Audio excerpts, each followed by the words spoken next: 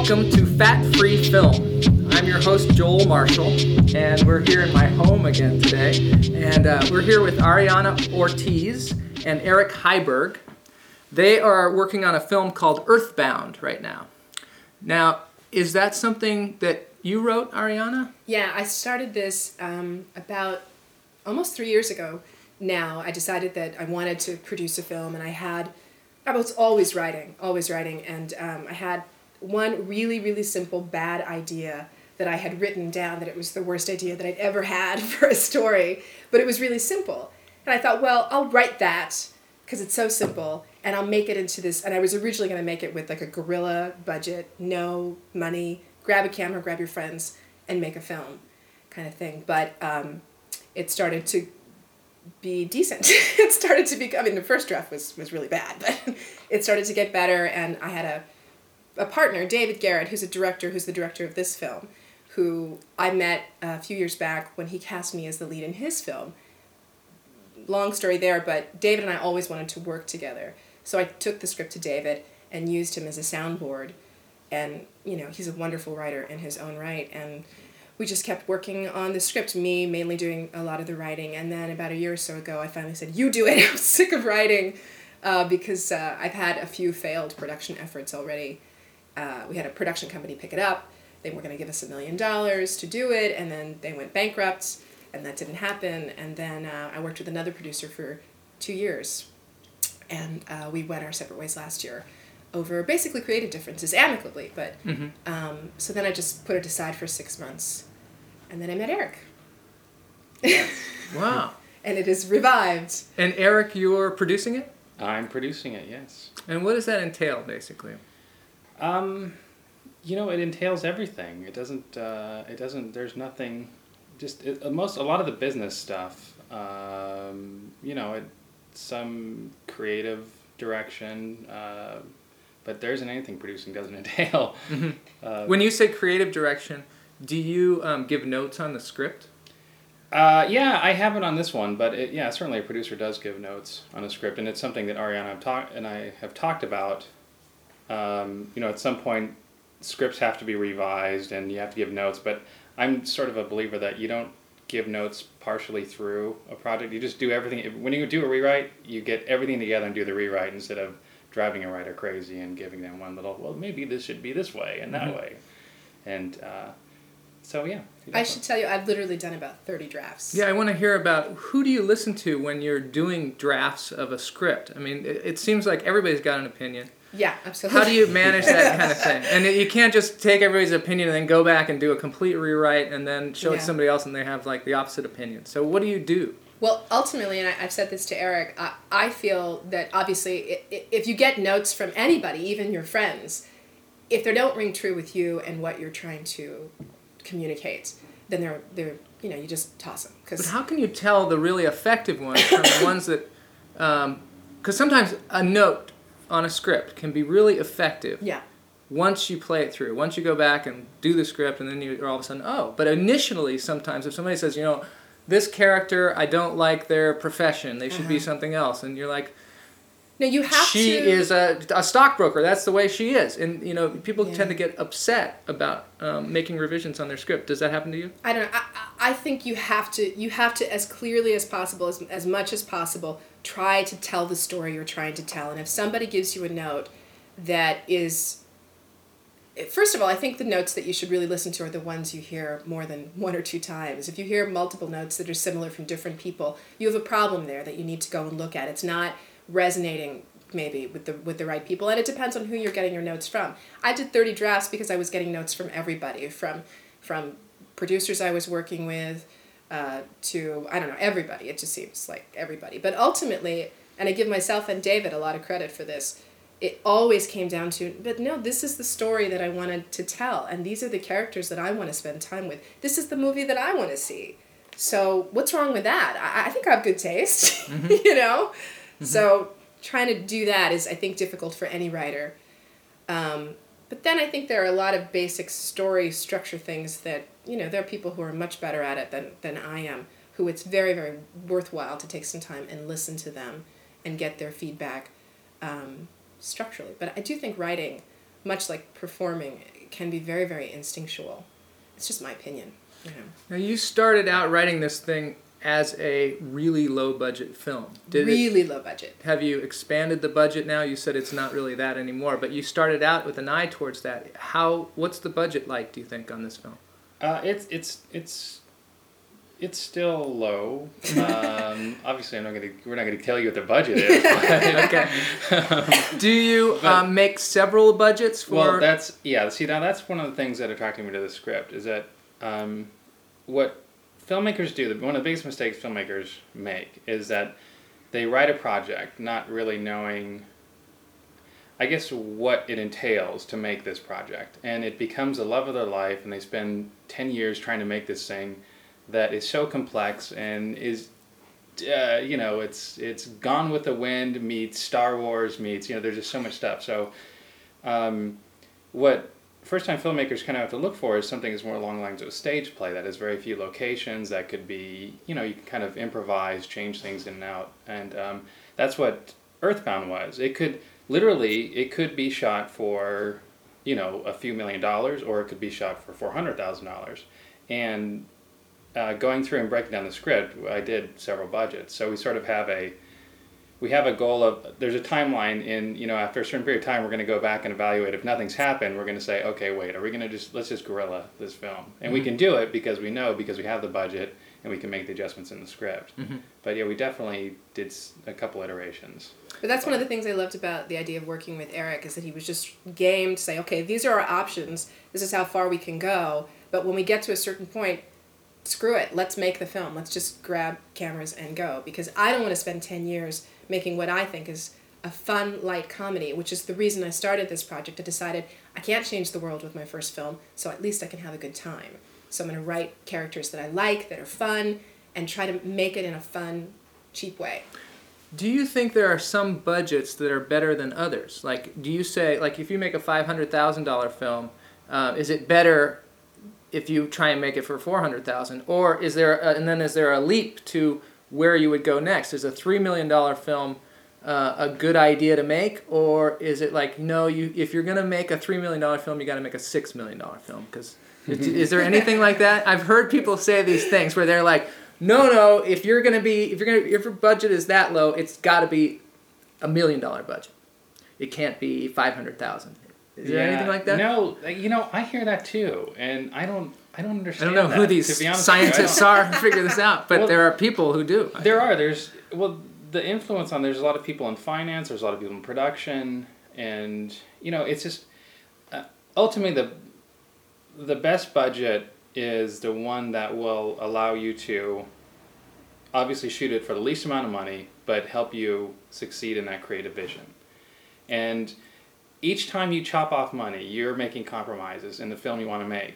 And the thing is, if we take Earthbound, and we say we make it for $250,000, the film we make at $250,000 is vastly different than the film we make at $1.5 million or $6 million. And ultimately, it's a choice you have to make. And if you can make a very similar film, if I could make the same film for $250,000 versus a $1.5 million, of course I'm going to make it for $250,000. Mm-hmm. But I hear that too, and I don't understand that, because you'll always hear, I hear finance people ask me, they ask me what the budget is on this film, and I'll kind of give them an idea, and they say, well, oh no, that's too low. It's going to have to be $5 million. Yeah. And of course I can make it for $5 million. That's not hard, but I don't know where the logic is, and what a lot of that comes from is people, there's financing fees they're adding in, there's just all kinds of stuff they're adding in for themselves, and it's padding, it's crazy. Now you guys are doing an auction. Yeah. Now, can you tell me about that? Because I want to know how you structure bringing in funds to make a film. I want to talk about that, and then also how you're using this auction in that way. Well, we needed development money, which, as you know, probably, that you have to get a project off the ground. You have to spend a little money, and if you have a deal with a studio, they're going to pay you money to work on your script and get that right, and then get it to the right actors, and then once you've got a package together, then you get your, maybe Eric can speak better. And that's called development. Exactly. We're taking this project seriously enough that we needed to sort of get it off the ground, and we wanted to hire a casting director to see if we could get some name talent. But we're independent filmmakers, so that takes time and money to make all that stuff happen. it takes time and money, and it's not. I mean, you hear great stories about. I think it was Jason Reitman who got his casting director for free. Mindy Marin loved the script so much, and she didn't do anything until. I mean, she did all the work, and then she got paid later when the film was financed. If Mindy Marin wants to call us, that would be great. But great. She's out there. She's out there. Or if anybody knows her, email us at joel@fatfreefilm.com. It's funny, I swear. Oh, no, sir. But anyway, so we were looking for, we could go and ask family, or we could go and really do some business work and try to actually raise some money from investors for development. But I don't know, for some reason this idea came up to have an auction, and instead of borrowing money from our family members that they'll probably never see again, at least they get something in return, and we get a little money to develop our project. Great. So how do you guys set up this auction, and where can we go bid on things? Well, we have a website, earthboundthemovie.com, and there's a link to the auction very clearly in the header. And essentially, we're tying it into eBay, and we have links from the auction page to the eBay. So we're just using eBay as our auction front end. Which is very easy to use. And because very they already have it all set up and it's ready to go. No point in reinventing the wheel. Yeah. Particularly since we don't have any money. Yeah. And did people donate things to your auction? Yeah, we went out and we talked to everybody we knew, and we said, we're trying to raise some money. How can you support us? And we got some great things. We Eric's friend Christopher has donated some personal training sessions, and he looks great, so I would feel confident going and working out with him. Cool. What else do we have? We have a lot of stuff. We're actually, the biggest thing is we're auctioning off a role in the film. Oh, that's interesting. Is the biggest item. Yeah, it is interesting, and it's not, the funny thing is, it's actually a speaking line, and you actually are going on payroll. I mean, it's going to be a SAG film, and so if someone wants to be an actor, it's an easy way to get started. And since you're going on payroll, you're actually getting the money back, so it's not really like you're doing anything. So. That's like a great deal. Yeah. Yeah, and it also, I mean, you don't just get the role. We're going to make sure you get to go to the wrap party, the premiere, and you get the whole experience. Wow, that's a hot ticket item. No, it's really cool. So. It's really cool. And there's we've got an on-air guest host with some of Ariana's friends. Oh, I should say, by the way, we're going to be also taking part of the money and donating it to everything that we raise. We're going to take part of it and donate it to a program called Project Involve, because we're people who are asking for support from friends and family and strangers. It just seems like the right thing to do to at least take part of the money we raise and support other emerging filmmakers by giving some of the money to Project Involve. How much are you going to give to them? I think about 10%. 10%? Yeah. And can you just tell us a little bit about Project Involve? It's a program that's run by a company called Film Independent, and Project Involve is essentially dedicated to increasing diversity in the film industry, and they do that through a few ways with mentorships, a lot of hand-holding. They set you up, you shoot stuff, and they give the filmmakers the equipment to do it, and it's a good little program. They do some good stuff. We're big on Film Independent. Here at Fat Free Film. We're always talking about Film Independent. They're great. They're really cool. Yeah, it's a great program, and I know a lot of people have had wonderful breaks out of being involved in Project Involve. So I think it's really a good program to support. So that's also another little incentive for people to auction or to bid on your auction, is that they get a little bit of money. They feel good like they're giving to filmmakers, and they're also giving to another organization that's helping filmmakers. I think it's great too. I think that's all I would do it. I would bid. Now, Ariana, you're also on the radio, right? Yeah. I make my living working as a news and traffic reporter. So people might recognize your voice out there from the traffic reports. Maybe not. You'd be surprised. Really? Although the UPS guy came to my door the other day and I signed it. He was like, "Oh, you're on the radio." Really? Just from your voice? Just from my name. Oh, from your name. Oh, isn't that weird? Yeah. And you do the traffic on what? Well, right now I'm the afternoon traffic girl on K-Earth 101, which is very funny. But yeah, and I used to do a lot of news. And do you ever slip in things about your auctions and things like that while you're on the radio? That's not really that's not really appropriate. But I did call everybody that I know in radio and ask them to mention it, which Great. we have some wonderful, I have some friends who I've worked with, I have a lot of radio colleagues, obviously, in all of Southern California, and 3 of them have their own show called Three-Way Talk, which is on the digital cable network and is syndicated on a few stations around the country. It's not a huge show, but it's a great little show, sort of like The View, but with sass and sex. And, well, not sex, but sexiness. And, right?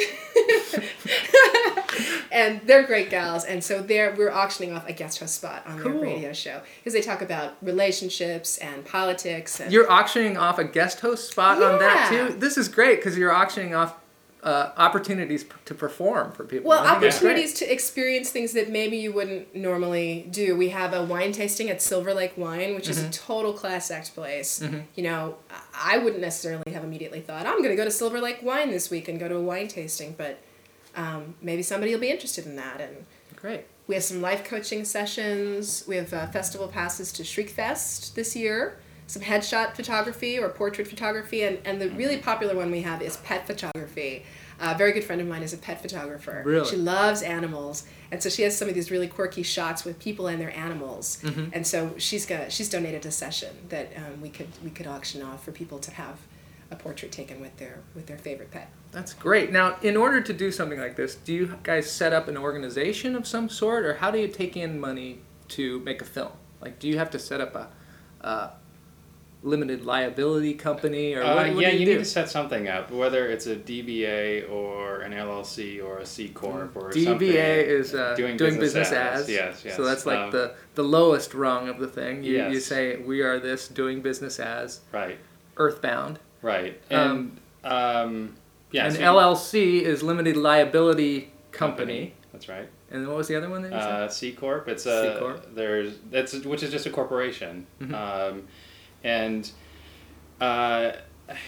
You just want to have some kind of a legal entity that the money's coming into that shows that you're not fraudulent. It's not going into your personal bank account or whatever. The IRS doesn't go, hey. Well, I'm hey, sure that what's going happens a on? lot. I must say, I don't want to scare anybody out there, but that happens. If people will say, hey, you want to invest in a movie, and I'll put it right here in my left pocket here. That does happen. And I'll have it right there for you.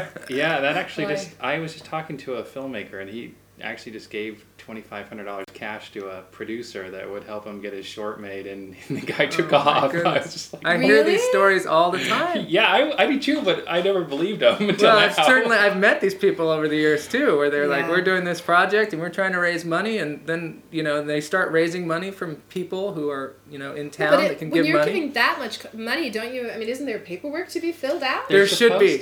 Yeah, you should have receipts, and you should cover your butt. So certificates of ownership. Is it really that guy's bad then? The guy who gave the $2,500 or whatever it was, $25,000. Let the buyer beware. Yeah, I mean, it's your money. You have to be smart with what So you're doing. okay, so let's say I wanted to invest in your film, and how would I go about doing that? And what increments of money would you be taking in, or have you gone this far with it? Well, we haven't gone that far since the auction. The auction's really the first step, and it's essentially going into a PayPal account. And so once we begin soliciting investors, you actually do have to create a legal entity, because now you're dealing with SEC rules and regulations. It's the Securities and Exchange Commission. Yes, you get into this stuff, and this is what you don't want to play around with. Yeah. I mean, it will bite you on the butt. The Securities and Exchange Commission is basically the governing body that looks at things that are traded on the stock market and things like that, and they make sure that all the rules are followed. Yes. You can check out their website at sec.gov. Yes, and you can follow... Pretty interesting stuff. Follow Enron and see what not to do. Yeah, you can look at all their 10Ks and 10Qs and see all the things that they reported incorrectly, apparently. I don't know. I'm not involved in this. But it's really, believe it or not, it's hard for even small business people now because of the larger corporate scandals. And so they really are cracking down on smaller business entities. Yeah. And so what road will you take?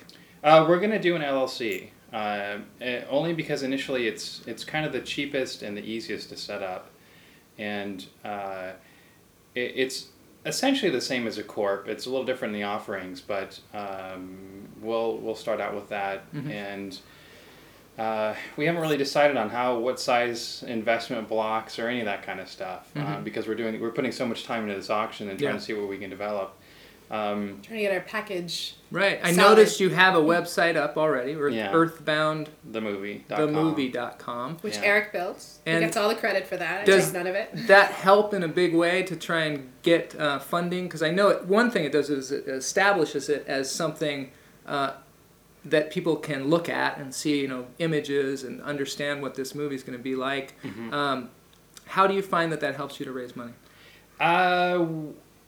It doesn't really help us raise money. What it does do, though, is, like you said, it's something we can refer people to. If you're just talking to someone on the phone, you can say, well, go to the website. You can always refer people to the website, and that way it doesn't matter where they are, and they have something to look at. It's almost like your own little brochure. I think it's a great marketing tool. Oh, yeah. Eric did such a great job with it, and there's this great picture that he really put good. up and worked with, and it really, I think, captures the spirit of the script. And people who have read the script go to the site and they say, yeah, that's great. That's totally what I would have imagined it to look like. So that's really fantastic. And it's a good marketing tool. You kind of get a sense of us, I think, based on our website. Don't you think that? I think so, too. I get an idea of what everything the you do movie's gonna be like. reflects your work, and I think the site is a good start for us. What about trailers? Do you think you'll make any kind of trailers, like previews of the movie or anything? No, like I'm that? not a big believer in trailers. I don't think it really helps you raise any money. A lot of people will do that. They'll go shoot a short version, or they'll shoot a trailer thinking that it's going to increase awareness, get investors. And certainly films are bought based on a trailer, but those are typically films that are made. Initially we really need to sort of, part of this whole auction is publicity and generating publicity and awareness of the project. And the first thing, obviously, is getting a casting director. And this is something actually people can kind of learn from. If you can get a casting director on board, and if you can't get anyone attached to your project, that's probably a good indication that the project somehow needs to be revised, reworked, that kind of thing. And it's a really good litmus test for a producer, because this is sort of how you're going to gauge the next step. Because your project really isn't a project till someone else believes in it, and that someone else for us is going to be the casting director. The casting director is going to talk to the actors and the agents and all that kind of stuff. If the script goes out and it's just horrible and no one's responding, then we have some work to do. We need to come back to the table and revise and that kind of stuff.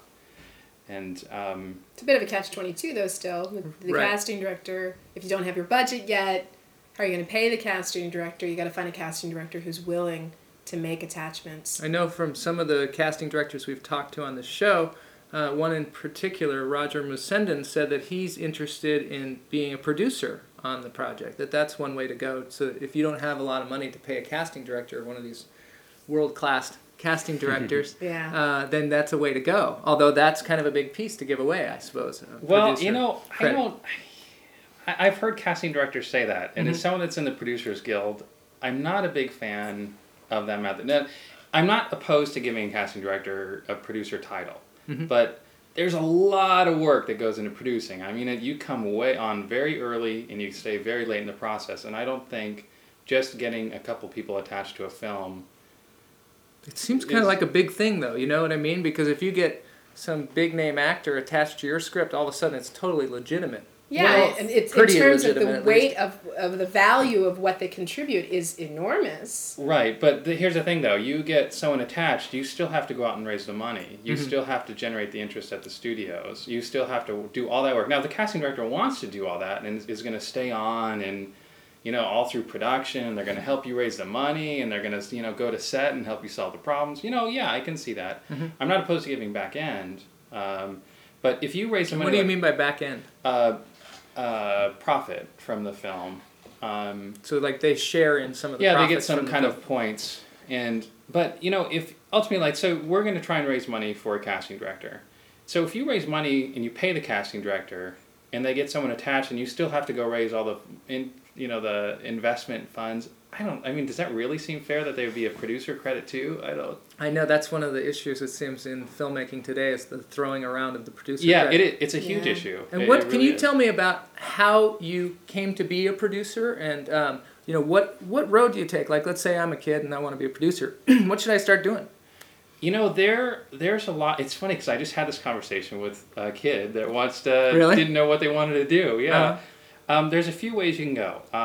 Now I came through production. I started out working in development, and development is essentially developing scripts. And I was working for a director named Wolfgang Peterson, and it was okay. That's sort of the creative side. I'm more of a hands-on guy. So I went to work for a producer, kind of famous King of the B movies. His name's Roger Corman. Oh, you did. And yeah, so I went through the production route, and that is PA, AD. What was that like working for Roger Corman? It was the most fun I had ever had, and I didn't make a dime. Let's face it, the guy doesn't pay any money. But at the time, it was cool. I was single, I was young, I was blowing things up downtown, working from 7 at night to 7 in the morning, and it was great. He gives you all the opportunity, but you just don't make any money. Roger Corman is known for starting people's careers because he does a ton of films. He's been doing it for years and years and years. They're, I guess, what you would call B movies. And he has just trained people like Eric and like all kinds of people. I don't know, Jack Nicholson. There's a whole list. If you go Google him and find out about Roger Corman.